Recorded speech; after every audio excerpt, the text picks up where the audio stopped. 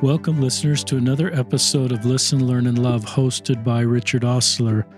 I'm excited to have a returning guest on the podcast, my friend Emma Edwins. Welcome to the podcast, Emma. Thank you. Emma was on episode 598, and I'm going to read the episode description. You can, if this is the first time you're hearing Emma's story, you could go back to 598 and hear her full story, which she'll share on that episode and less so on this episode. My friend Emma Edwins, a master's degree in marriage and family therapy, a licensed clinical counselor, shares her remarkable story. Emma starts with the decision to join the church while in college in Colorado, then talks about why she left the church for about 10 years, and then talks about addressing her gender dysphoria, which led Emma to legally, socially, and medically transition to a woman. Emma talks about how happier she is since transitioning and how she longed to return to the church. Emma, who lives in St. Paul, Minneapolis, talks about her decision to go back to church and the warm reception she is receiving from her ward, including attending Relief Society. Emma talks about why she decided to go back to church and her testimony of our restored doctrine. Emma also talks about the challenges transgender Latter-day Saints face, including her desire to attend the temple, which is currently not possible.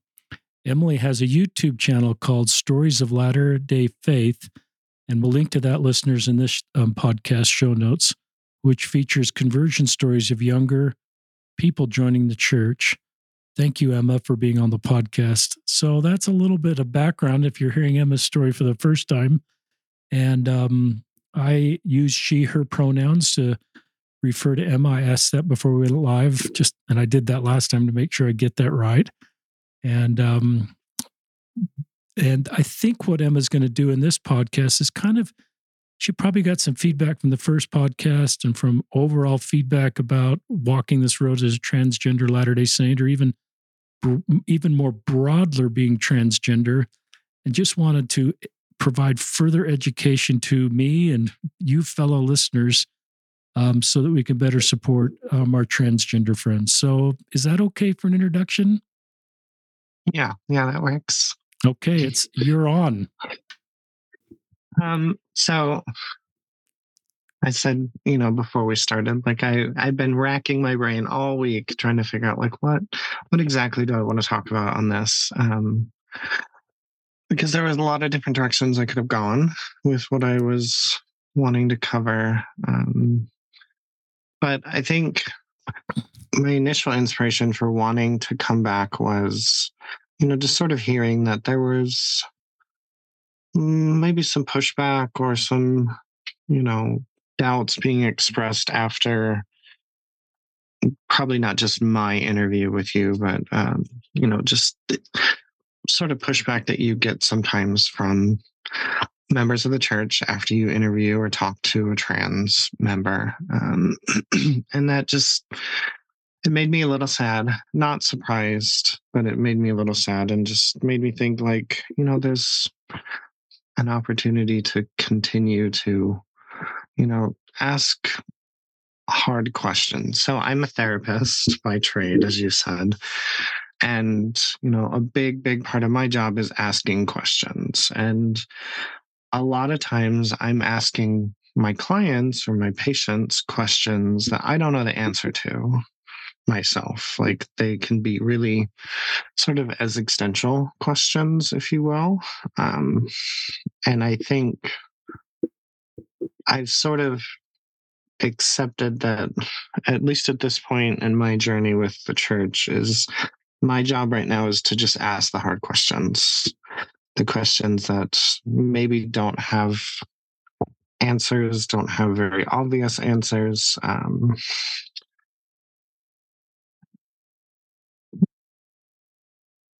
And so in the last interview, I talked about, wanting to have a calling, wanting to be able to go to the temple, one of which is the temple one is very much like, no, you can't go because you've decided to transition. The calling is more of a question mark, but I recently did meet with my stake president, and I won't go into too many details about that conversation, but I think it was just the big takeaway I got from the conversation was that a lot of the questions I ask around this, people in the church don't have the answer to. Like the authorities in the church don't have the answers, because I don't know that we've been asking these questions for very long. And so it's sort of like new territory in that way. So it doesn't surprise me that you, Richard, would get, some pushback of people like, well, wait a minute. Like, why are you doing this? Why are you interviewing these people? Why are we like being accepting? So that's sort of like my motivation. That was my motivation for wanting to come back. Now, one of the things that got brought up more than once by different people that I don't believe even knew each other was there's a book called Irreversible Damage. Oh, I can't remember the full title. Something about the way the transgender craze is seducing our daughters. It's by Abigail Schreier. Not sure how to say her name. Um, and it got brought up to me, and it was something I'd never heard of. I'd never read this book. I wasn't aware of this person at all. And I am not somebody who, if they ask me about something, that I'm just going to be like, well, I'm not going to go look into that because it might contradict my worldview. That's not me at all.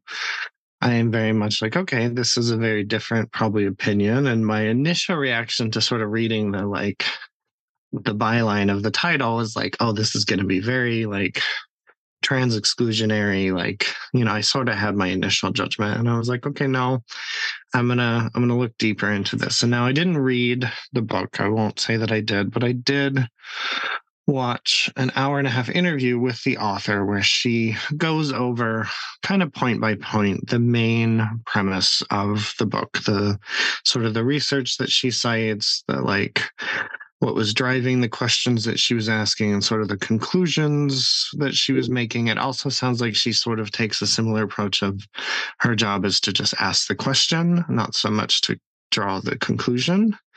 Wants her readers to sort of draw their own conclusions in a way. And for those who aren't familiar, this is probably not going to be the greatest summary, but I'm going to try to summarize the book if I can, if that's all right.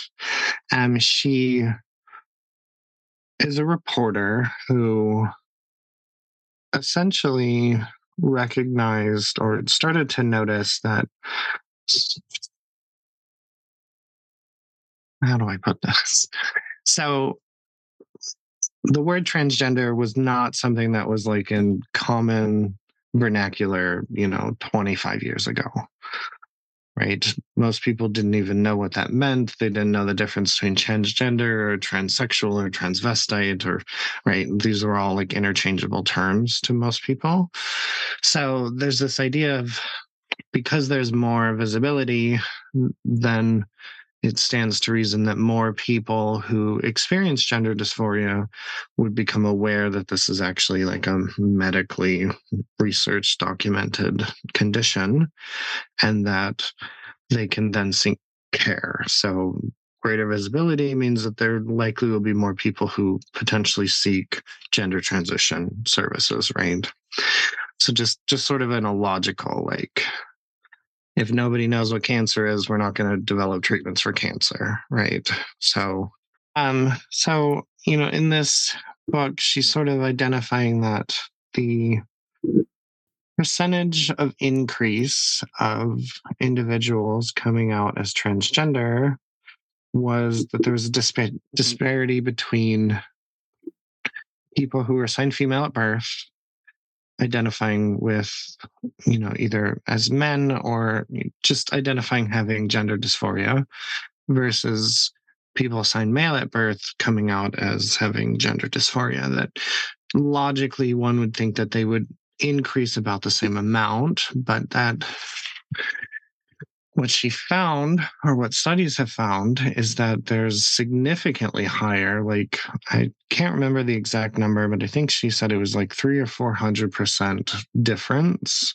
between how often, how much more frequently young, assigned female at birth, adolescents are identifying having gender dysphoria or having a desire to transition genders, even though they didn't necessarily demonstrate some of the hallmark features of, getting an actual official diagnosis of gender dysphoria.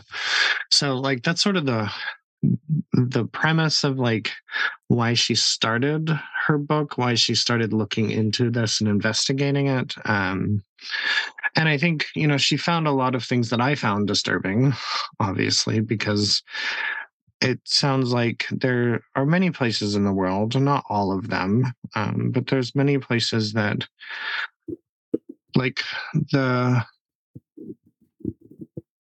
the entry into gender affirming care was way easier than it probably should have been.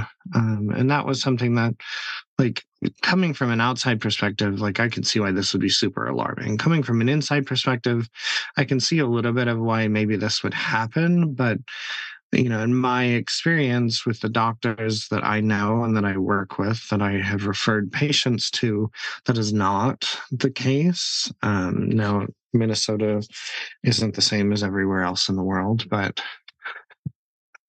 so this book really kind of just looked at, like, are these, adolescent girls, if you will, are they really equipped to make these really lifelong, irreversible changes? And why is it so easy for some of them to get into gender care and to, start taking hormones or taking hormone blockers, and sort of the consequences of that? Because many of these young women later on realize, oh, I don't actually have gender dysphoria. I don't actually want to be on hormones. And now I've done these things to my body. And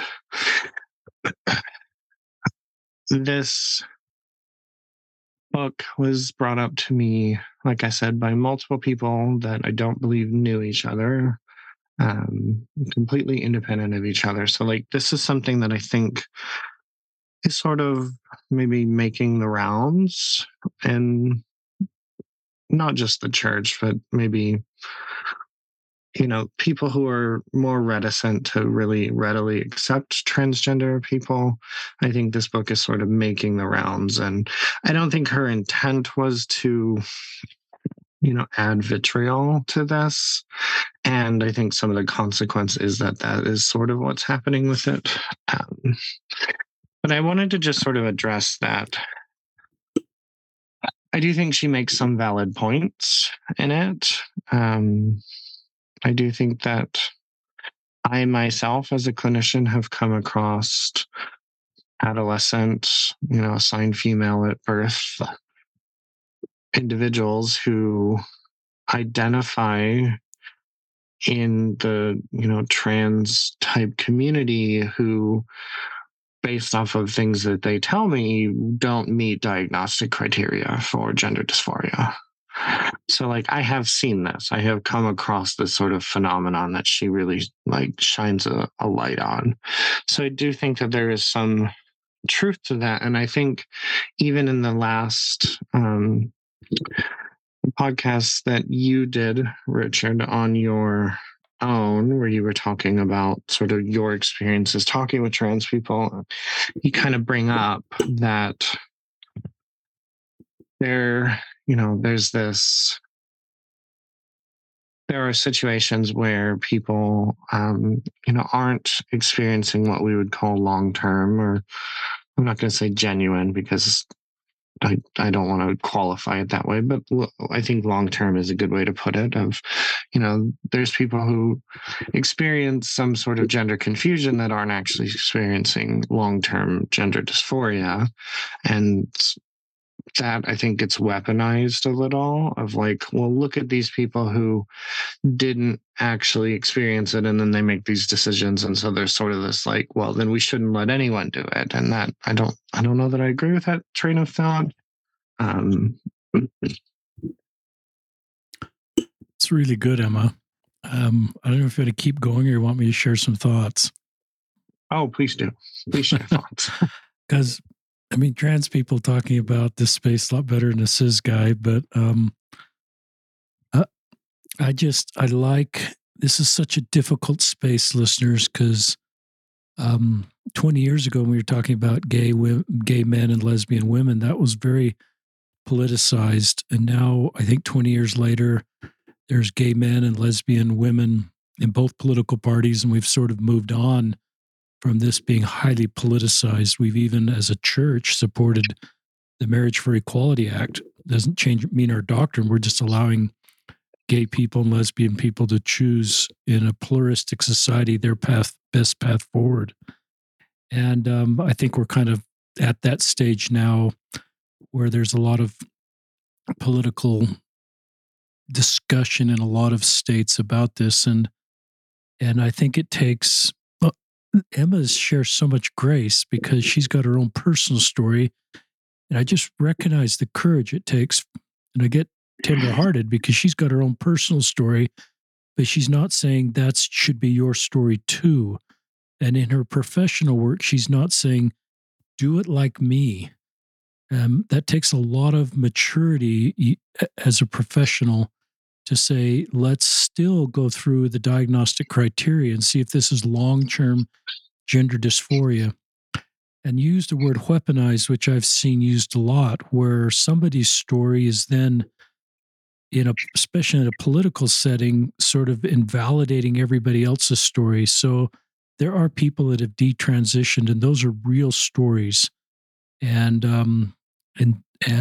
for whatever reason, they transition without long-term gender dysphoria. And we don't want that to happen in society. And so those people detransition, and sometimes they share those stories and they're helpful. But then if it invalidates other people that have a different experience, then it's not helpful.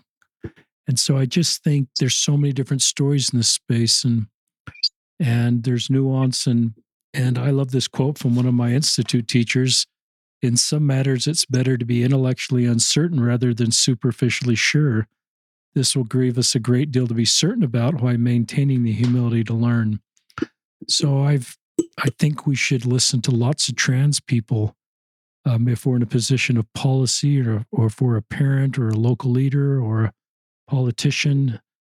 And we may still come to different conclusions, but listening to cis people find the best path forward for trans people is not nearly as good as listening to trans people, or even equally as important as having trans people in position of where their voices are heard, either because they're valued or because they're in positions of authority, which I think is a good thing. I think that's part of creating Zion, is having this diverse group of people in our congregations and in our leadership. So back to you, Emma. Yeah, and sort of zeroing in a little more on the weaponizing. There's this idea that I've come across, and I told you this before we started, but I've been working in transgender rights and advocacy and equity for a long time, probably better part of a decade, and never have That's eternity. That's eternity in this space. Right. I think I'm pushing 8 years now. It's a long time. Something like that. There's this like, and I'm just gonna call it how I see it, and people don't have to agree with me if they don't want to, but there's this really like politicized rhetoric of like grooming, that there are people out there grooming are young people to be gay or trans, and that they have this sort of like the gay agenda, if you will. which for those who are not part of the queer community, the gay agenda is something that people in the queer community find very funny because we're like, we can't even agree on what we want for breakfast. What do you mean we have an agenda? Like, the queer agenda is let's go have brunch with some like drag queens present, like that's the queer agenda. So this idea that there's this like malevolent force out there, this sort of boogeyman that's trying to convince our children to become transgender, to me personally is a little absurd. But I think that, this book sort of, I don't think she intended to sort of add fuel to the fire of that sort of like grooming boogeyman idea, but I think in some ways that she maybe did, of just like, why are young women, wanting to transition gender so badly? And and in the interview that I watched with her, she did it with, I forget his name, he's a psychiatrist, but they talked for about an hour and a half. It's a good interview if anyone's interested and doesn't want to like read the whole book. They talk about like what are the reasons that this would be, and she sort of takes a step back and says, like, I'm not going to guess what the reasons are. I'm not going to postulate that. I'm just going to sort of ask the question, and you can come up with your own reason for what you think is happening. But when I was preparing to come and talk today, last night, I had a pretty extensive conversation with a very, very good friend of mine from my institute days. He is now a medical doctor, and we talked about sort of this idea of like that there's these people out there that like if we allow trans people to be part of the church, then they're going to try and convince our children that they're trans too. And I don't know that that's really the case. I mean, I'm here as a trans person who does gender affirming therapy, and I'm not even pushing for that because I very much take a more conservative approach of like, take it very slowly. I think you did a really great job explaining sort of your ideas of how to progress with this, that, going slowly is important. This is a major life decision. And if there are spaces where medical providers are just opening the floodgates for this, then yeah, I agree that there should be some stuff that we need to talk about of like, how do we put safeguards in? Not how do we stop people from having access altogether? I don't agree with that. But how do we put in safeguards so that we don't have 15-year-old, assigned female at birth teenagers making lifelong decisions that they're going to regret? Like, I agree that makes complete sense. I just don't know that taking this very extreme belief that there's some nefarious agenda out there trying to push this, I just don't know that that's the right way. I don't know that that's a reasonable way. That sounds like a very fear-based approach. And in my experience, fear-based approaches are rarely are on the right side of history. So, well said, Emma. I love this quote from Brene Brown. We may have shared it in the earlier podcast. Common enemy intimacy is the opposite of true belonging. If the bond we share is simply hate the same people, the intimacy we experience is intense, immediate, gratifying, and easy way to discharge our outrage and pain. It's not fuel for real connection. So I feel for all my friends that are trans because they're in the middle of this crossroads, and here you are, walking this road and also a therapist in this road. And I hope everybody caught you're not asking everybody to follow your path. And I think that's what, and so I hope we can reduce the vitriol in this space and recognize that this grooming language, we've used it in my lifetime in multiple areas. It's not a new thing. especially in queer spaces. And we're not using it with gay men like we used to. We used to talk about same-sex marriage, and that would groom. I just don't think straight people are going to become gay. Now, I think, just like you're talking, somebody that feels a desire to transition, they need to be diagnosed with long-term gender dysphoria and then go slow. And there is perhaps sometimes different things at the bottom of the iceberg that a good therapist like you can help them get to that may not be long-term gender dysphoria, but invalidating everybody's experiences. But there are some people with long-term gender dysphoria that gender-affirming care, even as minor children with their parents' support, I like parents being involved, can be life-saving, as you know. And so there's just nuance in this space. But for some people, it may be the gender-affirming care may be their path to reduce suicidal ideation. And for others, it may not. So it's just a very individual story. And you need good, trusted therapists, adults, and the church. The church has a website called Transgender. We'll link to it in the show notes. It doesn't link to studies about detransitioning there. It doesn't link to either any political statements. It talks about love and concern and support, and talks about the church's statements that Emma knows well. And it sounds like your priesthood leaders and and just what they can and can't do. And we're all just navigating that. So, but the church's website doesn't use the political, divisive language that we sometimes see. It's not like that. So I think we as Latter-day Saints should model what the church's website says, which is love and compassion and support, and that people belong. And there's church policy around this that I support, and your leaders sounds like their support. We're just trying to navigate the best way to support you as we're better understanding this space. So I'm talking too much. I want you to talk more. No, that's, I remembered, I sort of got derailed in my thought when I was talking about my friend, my medical doctor friend.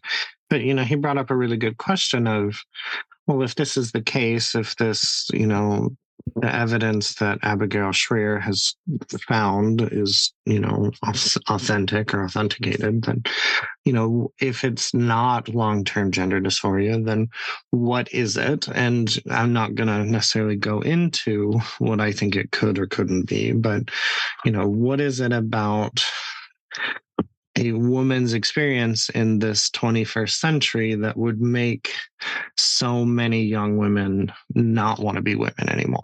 And that's all I'm going to say. I'm just going to ask that question and I'm going to leave it there.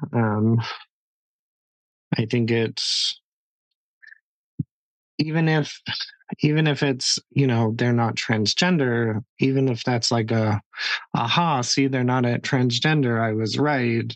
Even if you're right, quote unquote, about that, like, you're still missing the point that there's something going on that would be behind this. This doesn't just happen out of nowhere. So, and I don't believe that it's some sort of like hidden behind closed doors agenda. I think there's something else going on. But before I make too many enemies on here, I'm going to move on, if that's all right.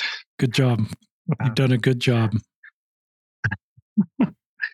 The other thing I wanted to sort of, I guess, examine a bit further is, sometimes I've had people, I think I brought this up in the last one, say that, like, I'm saying God made a mistake, or, that, like, people love to really, especially people in the church, they really want to, jump straight to proclamation. Is it proclamation of family to the world? I can't remember the name. That's good enough. The exact title. It's got a lot of working names. We know what you mean. They want to jump to that of it's, a man and a woman, that everything is very binary. It's binary, binary, binary. And, the temple is very binary. There's just sort of this like absolutism about the binary. And that is something that I think is what I run into, a criticism I run into of like, well, especially when you start looking at people who aren't trans woman or trans man, but who identifies non-binary or gender fluid or gender queer, right? You start getting into these other identifiers that don't meet those binary standards, and things can get a little maybe overwhelming for someone who's not used to that. Sometimes even for me it's been overwhelming as I've interacted with people throughout the years of trying to assimilate all the understanding and knowledge of the various ways that humans will identify. But there's just sort of this like very white knuckle clinging on to the binary. And that's something that I think makes sense, that 99% of people are binary. 99% of people never, ever question their gender. Never, not once. And the people who do question it, even maybe only about half of them actually make any sort of decision to do anything about that. So, like, it makes sense to me why it would be tempting to just be like, oh, no, there's the absolute binary, but there's not. And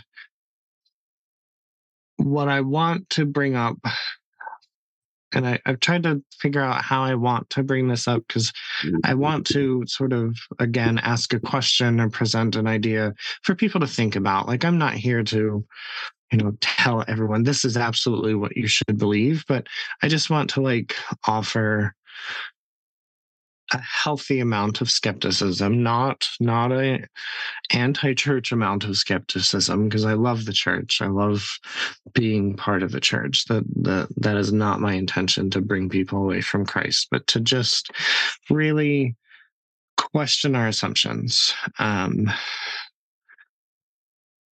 And when we look at the binary and the church handbook, I meant to look at it again. I know the church handbook does talk about people who are intersex, or individuals who have quote unquote genetic defects that cause issues in their development or production of androgens or sex hormones. There's a syndrome called androgen intolerance syndrome, AIS. I think that's what it's called. And it's very rare. I'm not going to say that this happens often, but there's probably about 300,000 or 400,000 people in the world right now who have this. And if we had someone who had this syndrome, so please do your own research, go look this up, read about it. I'm going to do a very, very brief discussion of, this is somebody who, if they have full, because there's full and partial AIS, if they have full AIS, they have XY chromosomes. So they have male sex chromosomes, right? Women are XX, men are XY. There are other XXX, XXY. There's lots of different variations there, which sort of also speaks to there not being a binary. But this person was born with a certain genetic disposition that makes it so that their body cannot absorb testosterone, can't absorb or can't produce testosterone, even though they are genetically, biologically, if you want to use that term, male. And because their body has this, they will develop female anatomy. And when we step back and we think about, okay, here's the binary, and the church says that there's only men and women, and then we have an absolute gender, what do we have? Like, how do we deal with this person? And this is just a hypothetical, right? Like, how do we view this person?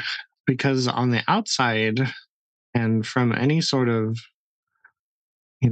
non-technical observation, they're going to present as a woman. They're going to look like a woman. They're going to develop female anatomy. And would we treat them as women? in the church? Would they be able to hold a calling and go to the temple and be sealed to a man if that's what they wanted? Or are they a man because they technically have male genetics?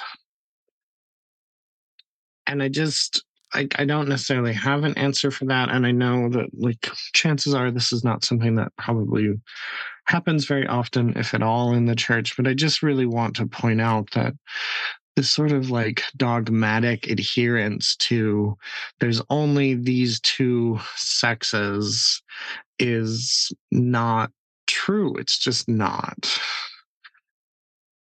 And I know what our doctrine says, and my thoughts are that, our doctrine is humans' best understanding and interpretation of what God teaches us. Right? I don't think that this would be a question mark for Heavenly Father. I think he would know exactly what we should do. It's just that we as humans are imperfect and we don't know what to do. And I don't know if any of that is making sense, but I just really want to question this idea that if we are going to prevent people from participating, prevent people from coming, prevent people from being included because they don't fit a binary, but the binary isn't something that's actually real, it's just something that we adhere to, then are we actually living Christ-like values? Are we actually showing them Christ-like acceptance, or are we adhering to a presupposed belief that we have about the world? I like that, Emma. I know, listeners, when I was open to learning about this space, that the intersex things that Emma is sharing really moved me, because I recognize that, because we can sort of understand why someone's intersex when you go through the chromosome makeup that Emma just walked through, and then what that means for that person, and how we become medically involved in that situation. And I think we can all kind of understand that. And so then for me anyway, listeners, it opened my mind and maybe my heart that there's more complexity here than I first realized. And what other experiences are people feeling? And about that same time, I watched the movie Harriet Tubman. Sorry. This isn't a trans movie. It's about, her work to free Black slaves. And as I left that movie, I wondered, listeners, knowing what I know now, I would want Black people freed, and I'd be on the side of the northern states. But would I have been if I lived in those days? And where would I have been in the Salem witch trials with all that, that vitriol going around? And would I have participated or would I not? And I don't know, to be honest. I hope I would have made good decisions. It's easier to make the right decision looking back on history. So it makes me want to pause and be open to learning. And are we at the beginning stages of learning something that in perhaps 20 or 10 or 30 years we'll have more sort of scientific understanding why this very narrow group of people, but important, not narrow because they're narrow-minded, it's a segment of the population, feels long-term gender dysphoria. And will 50 years from now, there'll be a movie and we'll all walk out and say, I wish you could go back to this day and say, the people that experience this, I wish you could go back and just show more grace. And so, I believe Emma's experience and believe the family, a proclamation of the world. To me, I don't lose anything by honoring Emma's experience, listeners, and validating this is how she feels, and supporting and standing our leaders and the family proclamation. And so I just hold all those things in my heart and in my head. And I go back to the church's website, Transgender, Showing Christ-like Love. It's called, showing Christ-like loves for all of God's children. It doesn't talk about this binary narrative. It is creating space, and that, people feel this way. And it isn't, so it could just realize what it's not doing. It's not pointing the family proclamation and saying you've either got to be a man or a woman and feel that way. It is recognizing for some people they feel this way. So the church, I think, is trying to create space and understanding and recognize we don't know everything. So what we do as rank and file members is listen to people's stories and honor their story, even if it's different than our experience, and realize that perhaps we're just learning something now. So that's kind of, I like the intersex because it really helped me, Emma, just kind of be more open that what else don't I know about people in this space? And I should be careful to pass firm opinions without taking the time to be willing to learn.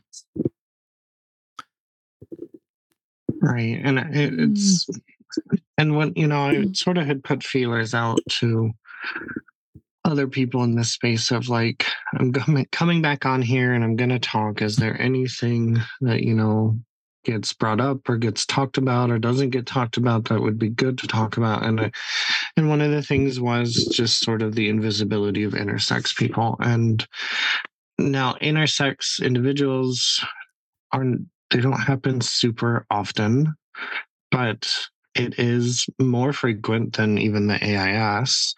And it really just sort of, if we assume, and I think most of us in the church do, that God doesn't make mistakes, that he doesn't send us here to be born in the bodies we're in and say, oops, I messed up with that one. That one has a genetic defect. If we really do believe that, he doesn't make mistakes and that we are put in the bodies we're put in, how do we rationalize this like adherence to a binary when he's intentionally putting people in bodies that have ambiguous or multiple sex organs that don't fit into that binary? What are we supposed to do with that? And again, I don't have necessarily an answer, but I just sort of want to ask the question of like, is the binary what God teaches, or is it what we have assumed?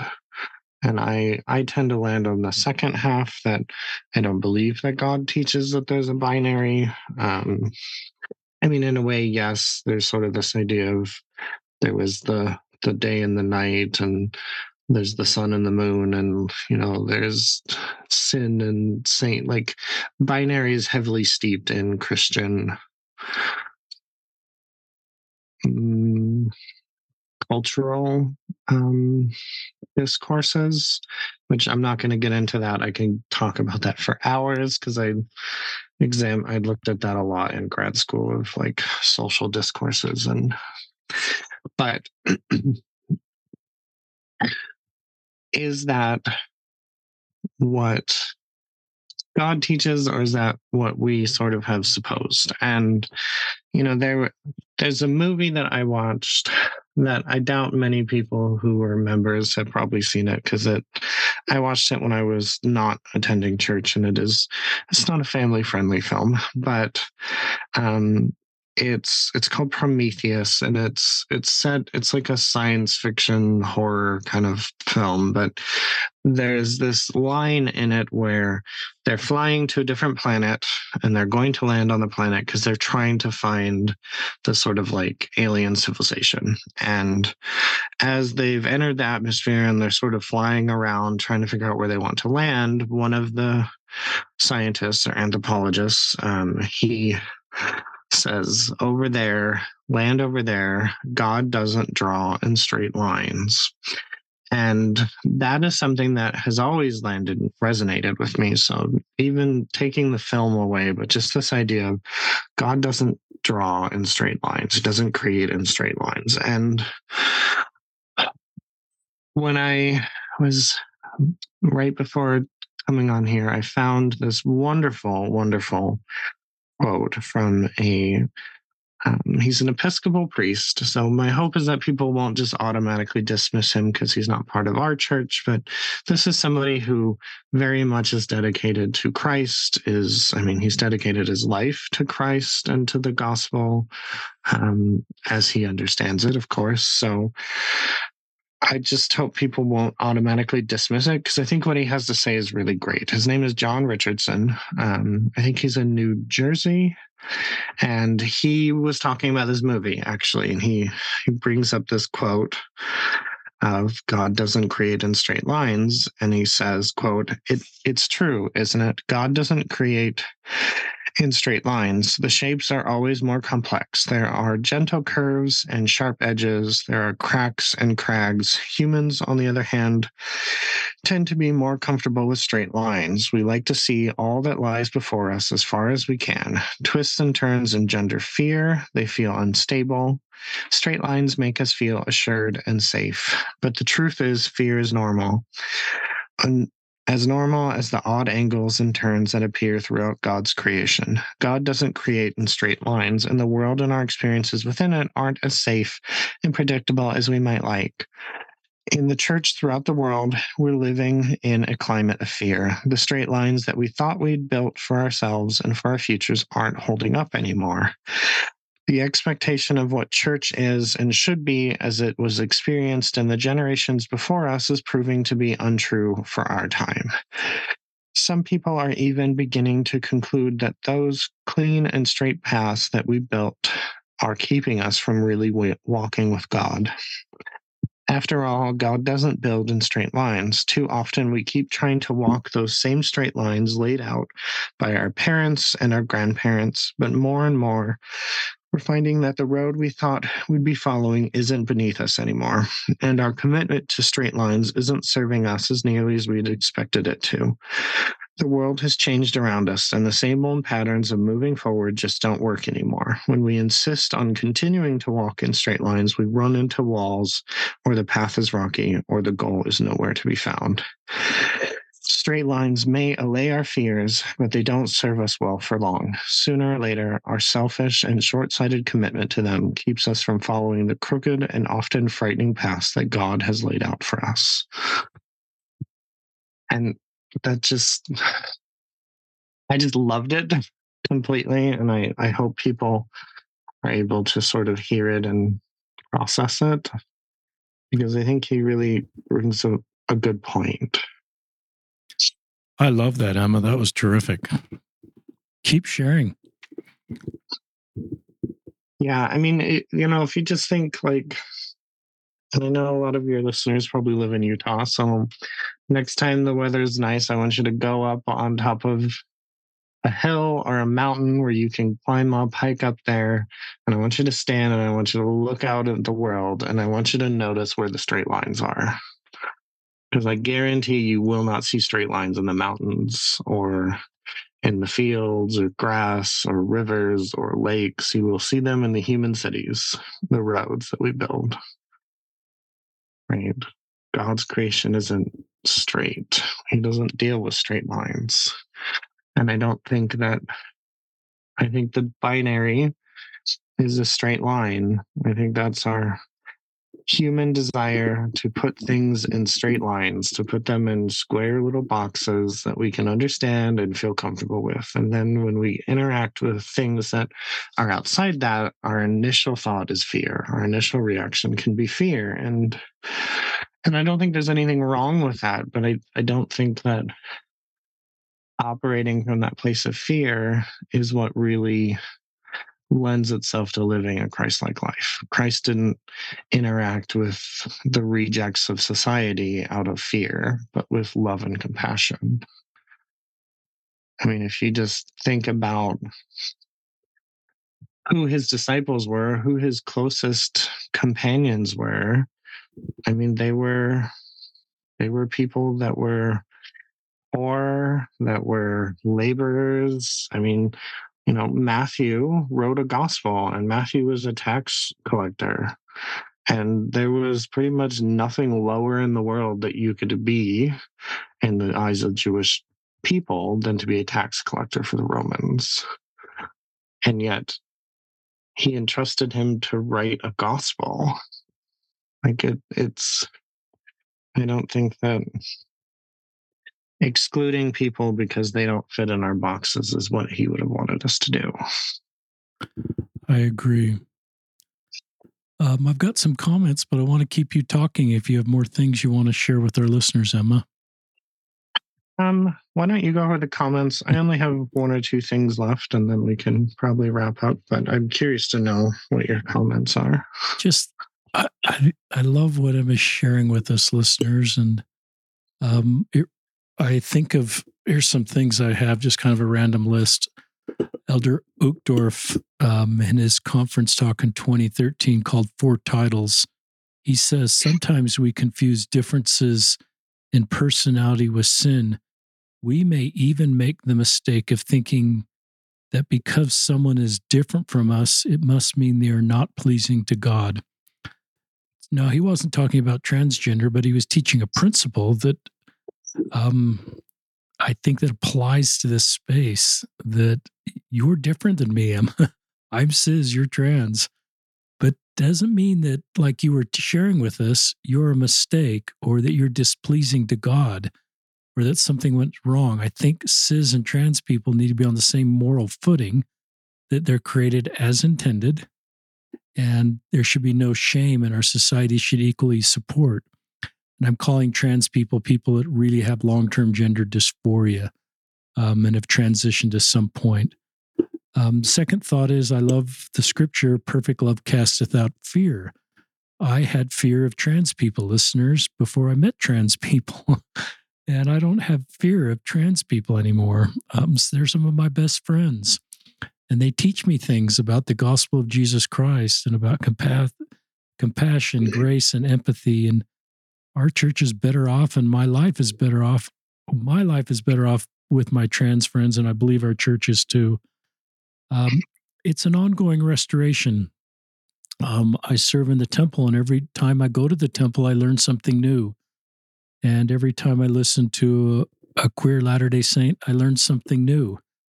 And we've recently had some changes in the temple. This podcast being recorded in the second week of February, and those of you that are LDS and go to the temple talk about President Nelson and his vision that the restoration is ongoing. Take your vitamins. And I think we're seeing that in multiple areas of the church. And I hope and pray we continue to receive line upon revelation to better support trans Latter-day Saints, because in general, they're not having the same experiences as cis Latter-day Saints. And so there's just more work to do there. And that doesn't imply I know what God's will is, listeners, or I'm a leader of the church. I just am okay that this is just an area where we have work to do.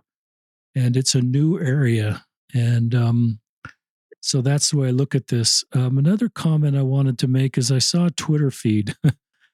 And it's 18 tweets, and I'm going to try to narrow it down. It's a public tweet. It's not from somebody who's public. They've made an account called Former LDS Sunday School. Can't read the rest of it. But it looks like a gentleman who has a transgender son who stepped away from the church.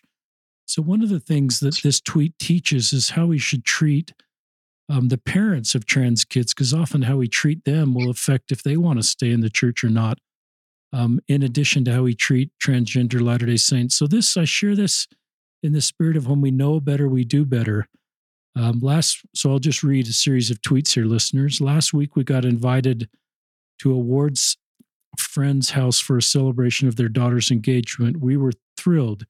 It was the first invitation that Someone's House received in quite a long time. When we pulled in the street, we saw dozens of cars. It was the who's who's of our ward and our stake. Our initial thought, now remember, this is looks like a couple that's not active. Oh, crud, this is going to be an intervention, LOL. We came close to pulling the plug and leaving, but we decided to go in. Walking in the big house filled with all these church members shook me in a good way. I can't begin to tell you how warm and comfortable it felt to walk in and see my people. And he's capitalized that, my people. It felt like putting on my favorite sweater deep in the closet. The feeling commonly described as the Spirit washed over me and my wife. It's hard to overstate how good we felt walking in to be greeted and embraced from friends we hadn't seen in years. It was an instant reminder of just how hard it is to walk away from this. Truly, Mormons are good people and the community is hard to beat. Enough time had gone by that there were new families in the ward. We chatted with the old timers, got caught up, and I could sense the legitimate care and concern for they had our kids, especially our queer kid. He's well loved in the ward. Then it happened. And I hope this isn't triggering to you, Emma. I apologize. No, you're fine. In the group, we were chatting with one of the new couples. One of the old timers started talking about how much fun she had with our son at girls' camp. The new guy got confused, starting to piecing it together. He said, "Hang on, your son is a girl?" So we gave the appropriate response, and he persisted. Then she's a girl. It doesn't matter what you call her. She's a girl. We handled the situation very gently. We're well practiced at this. Then it happened. Slowly, each of the old timers started peeling away from the conversation. No one said anything. They simply walked away, leaving us to fend off the transphobic boar. Suddenly, I remembered why we left. On an individual basis, our experience has been incredibly positive vis-a-vis our son's transition. But when called to defend himself, I'm paraphrasing, most members don't know how to do this. I remember how exhausting Sundays became. I remember how people would walk away anytime I corrected a homophobic or transphobic statement. I remember how people have the capacity to love but choose not to, and it made me incredibly sad. As my wife and I relived our painful experience of walking away, it gained once again confirmation we made the right choice. And it's a damn shame, for there are so many good people here. So I've thought about that series of tweets a lot over the last week, listeners, and I just recognize when we know better, we do better, and we extend grace. If parents are, just like I'm doing with Emma and Emma's Ward family, and the church's website invites us to do is show Christ-like love, then we just show grace by honoring someone's pronouns and not defining them by their biological sex. And I'm sensitive to bringing that up with Emma and any trans people, because it's just sort of re-traumatizing to have to explain that again and again. And these parents we've lost, at least right now, and you can tell they love the church. And when they talk about that warm sweater, I feel that, but they don't feel the love that we should experience on a local level. It doesn't cost us anything to honor pronouns and to support trans people. And so I'm just looking through my notes.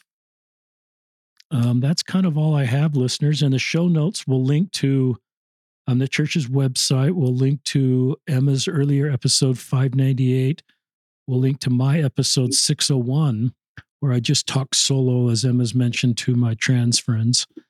And Emma, I'll turn it back to you. That was perfect timing, actually. Maybe you did that on purpose, because one of the last things I wanted to talk about was how to be an ally. And this is something that's been on my mind a lot. And the thing you shared wasn't like triggering, but it did remind me of an experience that I had not all that long ago, where I ran into something similar. Very different circumstances, and I'm not going to like throw anyone under the bus. I don't think that they deserve that, but in my local ward, I'm allowed to go to Relief Society. I go to the Relief Society events. Like this week on Thursday, we had like a Relief Society get together, painting pictures of the Savior. Like, it was a wonderful experience, and I was invited to that and allowed to participate, and didn't have any negative experiences. So like on a local level, I have these wonderful people who really are very inclusive, and they really do stand up for me. But I recently had an experience where I was interacting with people in a in a virtual community space. And it was a space that was intended for women only. And the person that was running it,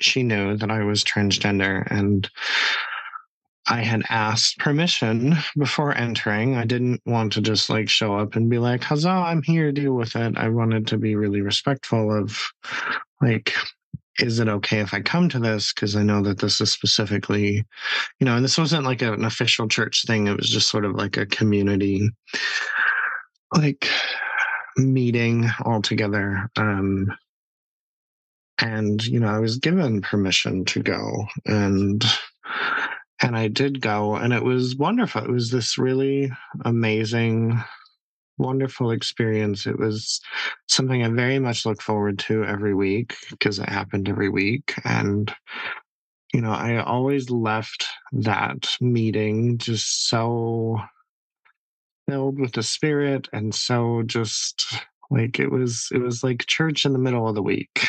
And it was something that I just really, really enjoyed doing. And then um, there was a point where we started sharing our social medias with each other so that we could follow each other and we could like share each other's content with people. And I was brave and I put myself out there, and I had quite a few people follow me. And I sort of had this like anxiety about it of like, okay, these women that I don't know very well, who are members of the church, are now all going to be very aware that I'm transgender because I don't hide it on my social media. I'm very open about it. And I was sort of like, I wonder if this is going to cause issues. And initially, it didn't seem to, because quite a few of them followed me. They still follow me. They are very kind, they're very affirming, and I was able to continue to go. And then suddenly, out of nowhere, I was told that I couldn't come anymore because it was supposed to be only for women. And it was the same person that had given me permission before. And I was incredibly hurt by this because it just was very confusing. And I don't know all the details. My suspicion is that it was something similar in that someone became aware that I was transgender and they made a fuss about it, or they had their thoughts or their feelings about it. And they didn't express it to me directly. They expressed it to her. And I think that she did what those people in that story that you just read did, of they all just sort of peeled off. And that's what she did, is she peeled off of, didn't stand up for me, didn't defend me, didn't lean into the discomfort, and just sort of left me out to hang, to dry. And I had to do some of my own like forgiveness work around that. And I do forgive her. I don't hold any animosity towards her, but it really, really solidified in my mind that allyship is incredibly important for our members of the church who are trans or queer or gay or lesbian, that without that, like, it's heartbreaking. I don't blame that family for not wanting to be part of the church because people won't stand up for them. And I don't know. I think people don't know how to be an ally. They want to support them, but then they don't quite know how to put rubber to the road on that. And I think a big part of it is being willing to lean into the discomfort and defend us. I mean, I have this wonderful experience in my local ward because I had wonderful women lean into the discomfort and defend me and say, no, she belongs here. And that is not the case everywhere in the church. If I had any one major criticism of the church policies in the handbook, is that I understand why they keep things kind of vague when it comes to trans people and how they can participate and show up in the church. And like, I understand why they do it. And I think it causes damage because my experience isn't the experience of most people. I am very fortunate in my ward. And if I move at some point in my life, I may not be very fortunate. I might end up in a ward where they don't want me to be at Relief Society and they don't want me to participate and they don't protect me. And so I think allyship is so, so important. So because if she had just said, no, this person belongs here, you can bring up your concern to them directly. Like, I would have talked to this person. I would have had a conversation with whoever expressed their concerns, but I never got that opportunity. So that's what that made me think of. It's a really honest last segment, Emma. And our jobs as allies are to use our privilege to help people feel like they belong. You've had some wonderful vocabularies. You did that last segment. Would Jesus peel off?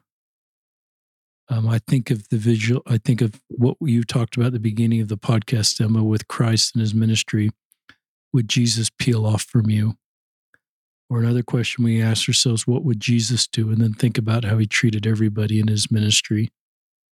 I love that this idea of what we need to do as allies is to lean in and create a feeling of belonging. Elder Christofferson talks about the doctrine of belonging, but activating that means we might have to feel a little uncomfortable, listeners, and it might be more comfortable for us to not have trans people in our lives or at church, but it may be part of creating Zion and getting us where we need to be for the second coming of Christ to help all of Heavenly Father's children feel like they belong.